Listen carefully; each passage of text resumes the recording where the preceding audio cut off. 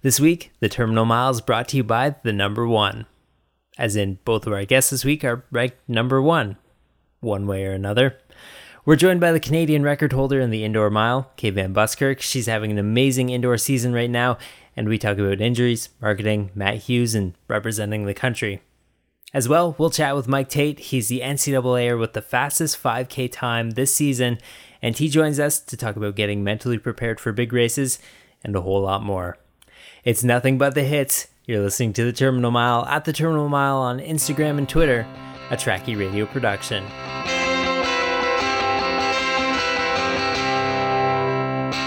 Mike Tate just may be one of my favorite runners to watch right now. His death or glory approach to racing means that no matter what the result is, it's bound to be exciting. And it's got to him quite far as well, running an amazing 13:37 indoors last weekend, giving him the fastest 5K this season in the NCAA. 13:37 indoors, I believe that's a brand new PB for you, which is absolutely huge. It's funny, I watched the FloTrack interview video just before talking to you, and I saw that you actually sought out and you looked at the Iowa results before you ran. Yeah, on my way over to the track, I was just on my phone kind of looking for updates from FloTrack on Twitter and stuff, just kind of to see what the other guys ran, mainly to see what it was going to take really to get into indoor nationals. And I saw that Justin had run 13:39, and with the way my workouts were going and stuff, I thought I was in around 13:40 shape if the race went around that pace. And in the race, I was feeling pretty comfortable. We let a couple of guys go off the front, but I was kind of just focusing on the college guys, just trying to make sure I could be up with them or ahead of them to try and get a spot into NCAAs. And the last few laps, I felt good, so I decided to go for it and push from probably about a kilometer out, maybe a little bit more. And yeah, I finished strong and was able to just get under Justin's time. Mind you, I didn't close in a 41 last 300, so there's that. Oh, hey, I wouldn't beat yourself up about that for sure, but I mean, one of the things watching your races, I think back to, I believe it was one of the Stanford races last year. You're not afraid to take that lead off the front. So going into that race this past weekend, was that kind of in your mind, like, even if this race goes out slow, I want to go out fast and try and get this time? Yeah, I was thinking, we had a pacer in it, and they were supposed to take us through about 2K in about 66s, which was about perfect for me. That's what I was hoping to go through, about 2K in. And then after that, I was prepared to go to the front if nobody else wanted to. But luckily, a few of the pro guys, post-collegiate guys went to the front. And then even a couple of college guys went by me, and I was able to just slot in behind them until about a kilometer, 1,200 to go, whatever it was. But yeah, I was prepared to lead from about 3K out if the pace started to lag a bit after the pacer dropped out. One thing that people are talking about is you said you didn't close as fast as Justin Knight, but man, you closed deadly quick. And I gotta wonder, I mean, the last time you were on the show, you were running a lot of 1500s and that sort of stuff. How are you feeling about that speed now? Do you still feel like you have that 1500 speed, or have you fully committed to the 5,000 thing now? I still think I have a decent closing kick. I don't think I'm a 355 miler, but I think I could for sure break 4 right now if I got in the right race. And I think I can close with the best of them if I just play my cards right. In Seattle this weekend, I ran the 3K the next day, and I think I moved a little bit too early, and I ended up paying for it the last 200, and I had a handful of guys go by me. So I think if I'm just tactically smart, I can kick with most of the NCAA, and I think, yeah, that does come from focusing on the 15 for the early part of my college career. Well, I mean, like, people are looking at you now. You have the NCAA lead right now, and people have to be considering you to be a real medal threat. Taking a look at some of the other guys like Knight, like Linkletter, How do you feel that you stack up against them, and what would be your best race? How do you think you would finish the best? I'm not really sure. Both of those guys, I mean, Rory showed he has a monster kick with his outdoor 10K last year, and Justin's proved his kick time and again. So I've never really had a chance to race those guys head to head when I feel like I'm at my peak or they're at their peak. So hopefully we're all able to stay healthy and have a good one at NCAAs. And I hope to put my nose in it and compete with them. I think I can hang with them, but to beat them, like I said, they both have established themselves as some of the best kickers in the country. So in the NCAA, so it'll be tough for sure. It's funny. We mentioned, Linkletter and Knight. Of course, Canadians. I mean, technically Fisher is too. I don't care what anyone says. He's pretty much one of us, right? I mean, yeah. What are you thinking as you see, the rankings and stuff, and seeing such, so many Canadians ranked so high? Oh, I think it's awesome. I love seeing as many Canadians as possible up at the top. Like Ben Flanagan too had a huge 5K this weekend, broke 1350. I think it was 1348, which is time best for him, which is awesome. And Ben for Eisner as well was under 14 flat. And like you said, Fisher is, I guess, like half Canadian. He had that sub 750. It's really exciting to see a lot of Canadians at the top of the NCAA. When Cam was here over the summer, we went for a run with him, and he commented on how Canadians have really kind of stepped up in the NCAA, and we have a lot of guys near the top of the leaderboards, which is really exciting to see. I saw that you ran 756 a couple weeks ago, and the caption underneath it was that it was the all-time second fastest by someone at SUU. I'm going to take a wild guess at who number one was, and I mean, like, now that he's of course we're talking about Cam Levins, and now that he's training back with your coach and stuff, are you seeing him a lot more in town? We saw him a lot over the summer. He was here for a good chunk of the summer. After that, he headed back to Portland, and he's been spending most of his time there. I think he lives right down the road from, I think it's Ryan Vale, Donner from the States or something like that. Mm-hmm. And really, with him doing the half and having the world halves coming up, I mean, he's going to have a lot better. Ryan Vale's going to be suited much better for his training than some college kids that are looking at the 5K and the mile. So he's been staying in Portland with our coach, sending him workouts and stuff. Did you get to hop into any workouts with him? Over the summer, I didn't, just mainly because I was nursing plantar fasciitis in my foot, so I really wasn't doing a whole lot of workouts, and I was just mainly trying to make sure that was healthy first and foremost. So I didn't get to jump into many workouts with him over the summer, unfortunately.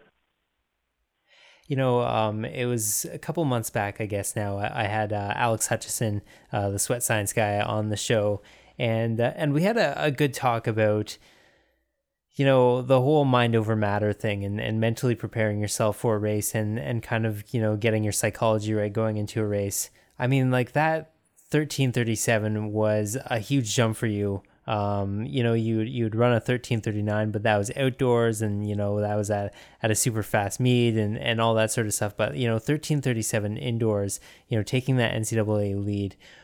How do you mentally prepare for a race? Is it a workout or like what? How do you know that you're going to knock a race out? I take a lot of confidence out of my workouts. I'm really good at remembering workouts, remembering splits. And I remembered, actually, right before this workout we did, one of our workouts, it was some 800 repeats. And I remembered last year, before Stanford, before I ran that 13:39, I had a similar workout. It was 800 repeats as well. And I knew the times were similar. So I was confident that I could run around the same time. And also I take confidence from my teammates if they're running well. I know we're all doing the same stuff, so if they're running well, then I'm going to run well. For sure. So what's next? I mean, you've got NCAAs this season, but I mean, like, what else is on the horizon for you? First, got to finish out the indoor season, so we got Big Sky Conference in a couple weeks, then indoors a couple weeks after that, NCAAs, and then start focusing on the outdoor season. And after that, I have no idea. For sure keep running, but I don't know where, with who, or what. I mean, I saw you race at the Canadian National Championships last year in Ottawa, which, man, that's got to be such a far trek for you, you know, especially with you in southern Utah and that sort of stuff. But I mean, you look at some of the people in that race. There's Justin Knight, there's Luc Boucher, there's Mo Ahmed. I mean, like, there's some serious some serious talent in there, and that had to have been a big draw for you, even if it was a long way to go.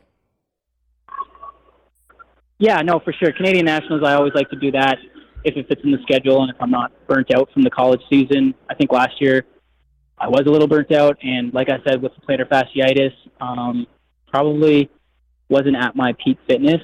But still, if I can, and if it fits and my coach gives me the okay, I love going. Like you said, the competition is great. It's super deep. I mean, it doesn't get much better than racing against two World Championship finalists. So, yeah, it's always a draw for me.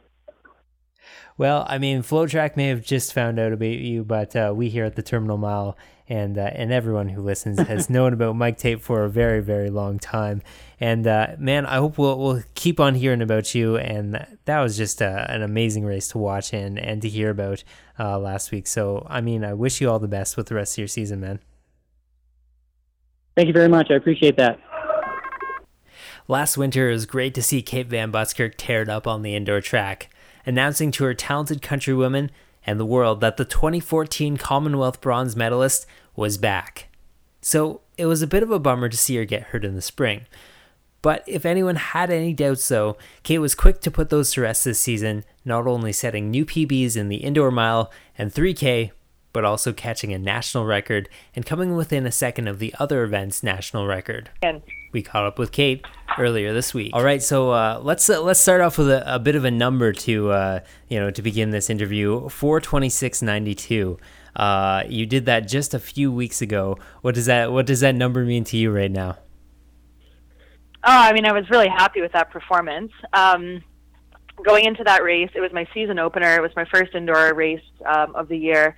So, training has gone really well this year. Through the fall, things went really well. And so, we've been hitting times that we haven't hit before. And my coaches and I knew that I was ready for a good race. But there's always a bit of an unknown your first, turn out of the gate for the season. So the goal was just to go and get world standard 4:28.5, which would have been an indoor PB and pretty close to my outdoor PB actually in the mile.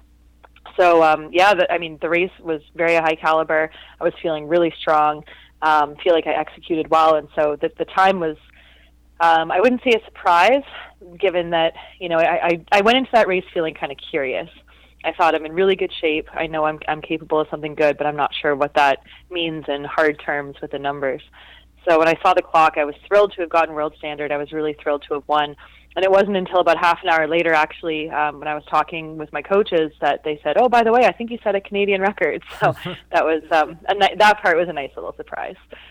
I mean this with all due respect, but I mean, did that kind of throw you for a loop? I mean, there have been a lot of really great Canadian milers, yourself included, but a lot of really great milers, especially as of late.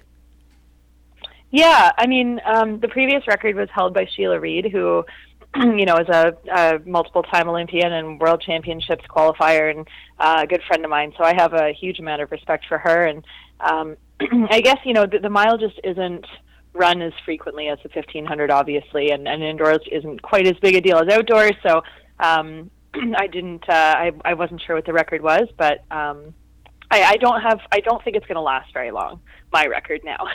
I think it's going to continue getting broken, and I hope it does, because like you said, mid-distance swimming and women's running in Canada is really exciting right now. And I think we're at this sort of pivotal moment where we've got a lot of women who are, like myself, have been in the sport for a number of years, and then we also have a lot of up-and-comers. So there are, as you said, a lot of really great milers, and I think that record's going to go down pretty soon. So, just it wasn't very long after that you went and you raced at Millrose. I believe that was the next weekend. You raced the 3,000 there, and wow, that field was just incredibly stacked. But you came within a second of taking down that Canadian record as well too. I mean, this has to set you up really nicely for your outdoor season this year, right?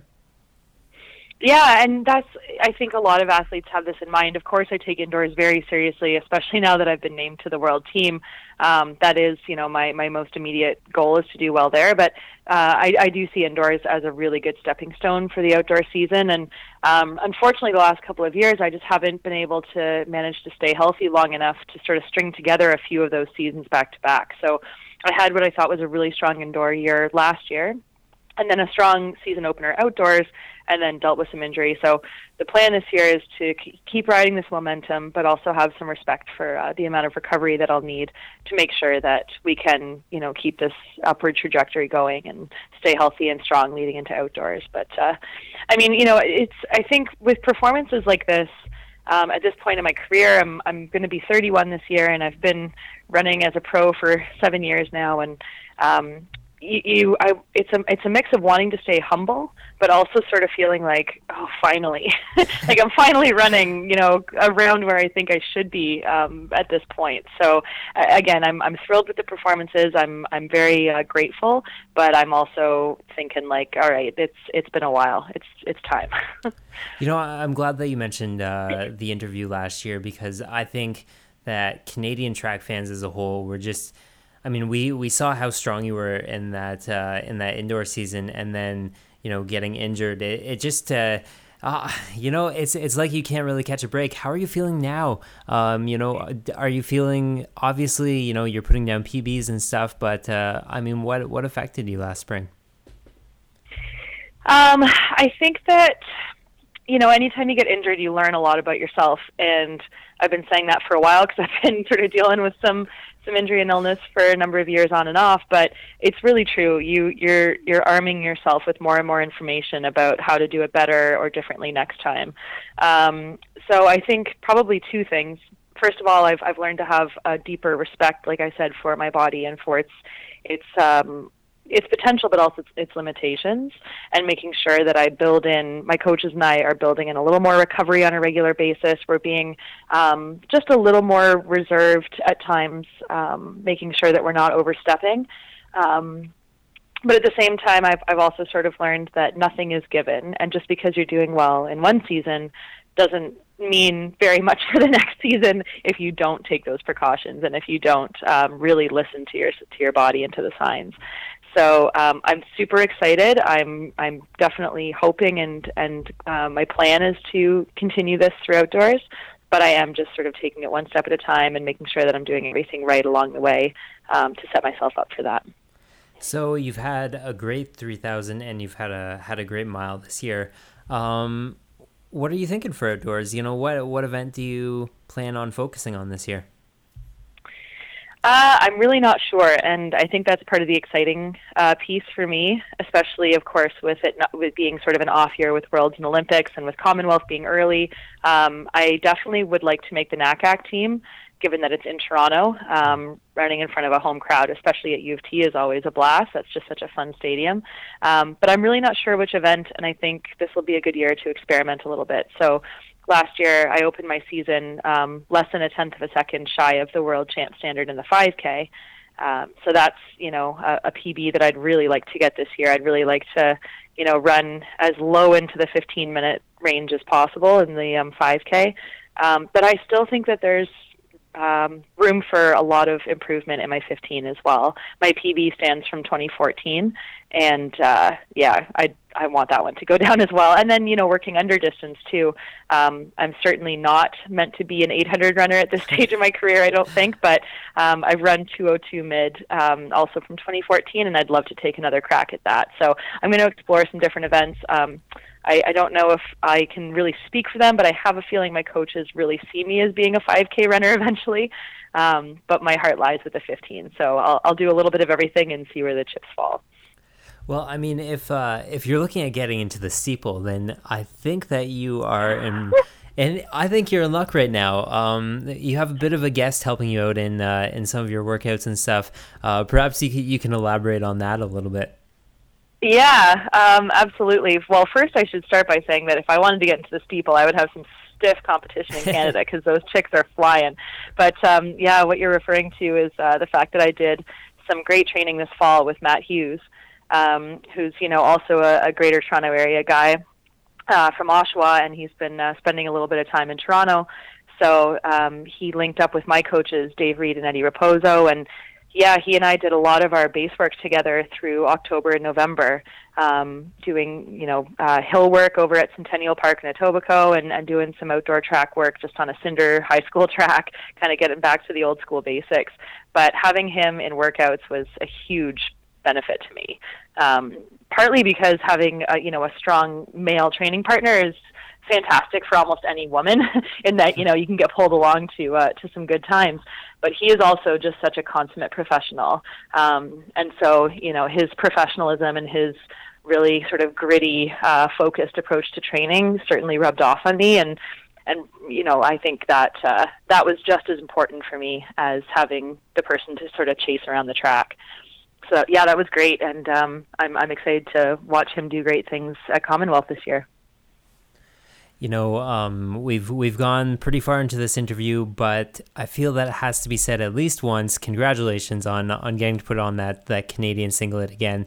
You announced just the other day that you made the IAAF indoor team for Canada with some strong qualifiers earlier this season. It's been a couple of years. How are you feeling about that right now? Well, thank you, and I'm feeling pretty darn happy. So I think one of the things that I learned in not having made a team in 3.5 years is that you can't be in the sport just to make teams and just to chase podiums and PBs, because that is not going to happen at times. And that piece can kind of break your heart if that's how you sort of root your value as an athlete. So I've truly learned over the last couple of years to really enjoy different elements of the sport, and not just to chase those sort of quantifiable measurements. That being said, anytime you get to put on a Canadian singlet and race for your country internationally is just such a gift.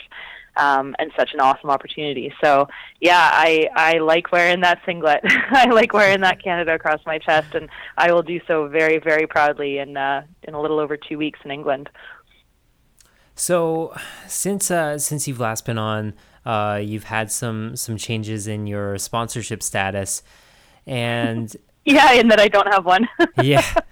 Yeah, I suppose that's one way of saying it. I was looking for something that might be a little bit softer of a punch, but it's okay. It makes me think quite a bit, because right now you are you're setting records, you're running the best you ever have been, but it almost seems like that's not what the running shoe companies are really looking for anymore. And I'm sure that you've thought about this as well too. Where is the relationship with say the elite runner and the running shoe companies at this point in the professional field? Yeah, look, I think a couple of things have happened. From what I've seen, there's sort of been a shift over the last couple of years with just the evolution of social media away from sponsoring elite runners to sell product and more towards, the influencer model, where you get people with a lot of social media presence, a lot of followers, fitness models, that kind of thing, to be the people who are, I think, getting more of those sponsorship dollars. And it's tough because I lament that fact, but at the same time, I understand that in a capitalist system, we're not owed anything as runners from running shoe companies. So if they see a model that they think is going to be more effective from their marketing team, they need to follow that. That being said, I do think that it's left a lot of us feeling a little discarded and a little pressured in terms of how we're going to support ourselves outside of that traditional sponsorship model from shoe companies. So I was with Brooks Running Canada for 5 years. Right out of university, I was on. I started my partnership with them and continued that right through the end of 2016. And I had a great relationship with that company, but unfortunately that came to an end. And so for the last little over a year, I have not been sponsored, and it is tough. It's tougher, absolutely, to. I had to sort of swallow my pride when I had to go out and buy my first pair of running shoes in 10 years at a discount store at Etobicoke because I couldn't afford to buy them full price. Mm-hmm. So that felt like a little bit of a stinger, but that's the way it goes. I mean, I'm a little bit of an older athlete. I am running well, but I've run well in the past and then had injury issues, so I can understand a little bit of the hesitance from some companies. That being said, I am in conversation with a couple of companies right now based on the last couple of months and the success there. So I'm hopeful that come outdoor season there will be a partnership that I can announce and be proud of. It's been an interesting shift in the landscape, I think, for athletes having to wrap their heads around the whole sponsorship model change. Well, yeah, I mean, it just seems like every January, you open up social media and you see either, well, you just see a whole bunch of people who are kind of left to their own devices, and myself personally thinking, I think that perhaps some of these shoe companies might be better off investing some money, giving some marketing training to athletes, to make them worth it. But I don't know. I think that our runners can be so much more than runners if given opportunity and given chance. I don't know. Yeah, no, I completely agree. I think that is unfortunate. I think, even speaking with fellow athletes, with their relationships with their sponsors, they often weren't given or aren't given a lot of direction in terms of how they can give back to the company in a way that's going to give them the most exposure. I mean, that's sort of the whole point of giving us the sponsorship money and the gear, is so that we can help promote the brand. And if we're not told how to do that in a way that fits with the company, then that kind of falls on us, and I think it does so unfairly. Yeah, but I mean, you see in the States there's a shift too in sponsors moving into more of a group or team sponsorship model, where a company will pay you to run, but only if you move to X, Y, or Z city and train with that group that is also sponsored by the company. So I think they're seeing some sort of strength in numbers with that. But yeah, especially in Canada, it's tough. It's tough to get a contract, and that's something that I've sort of been telling younger athletes lately is, again, you can't be in the sport to make teams, and you can't be in the sport to make money, because there's going to come times where you're not going to be making either, and you still have to find a way to love it and find other reasons to stick it out. You're working in an industry that's I would say is fairly closely related with running and that sort of stuff. How are they taking it? Seeing all your successes this year.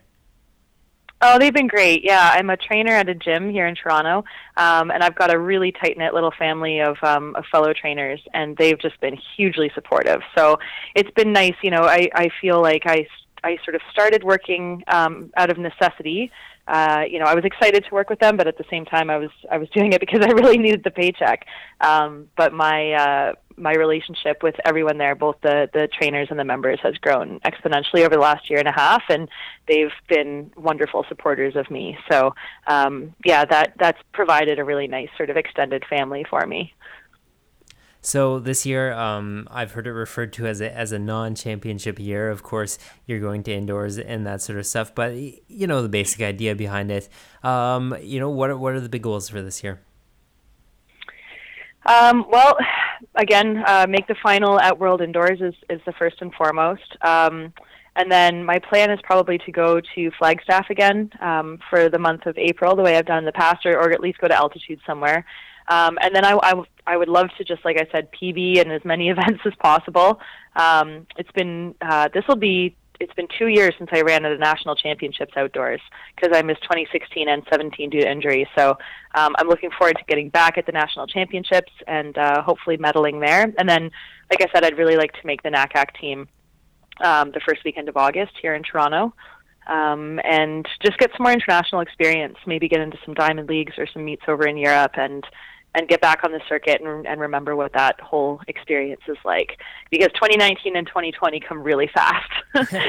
So I think people can kind of take a little bit of a breather this year and like I said, experiment a little bit, take a few risks, and then really make sure you have things figured out for the next 2 years, because they're going to happen fast.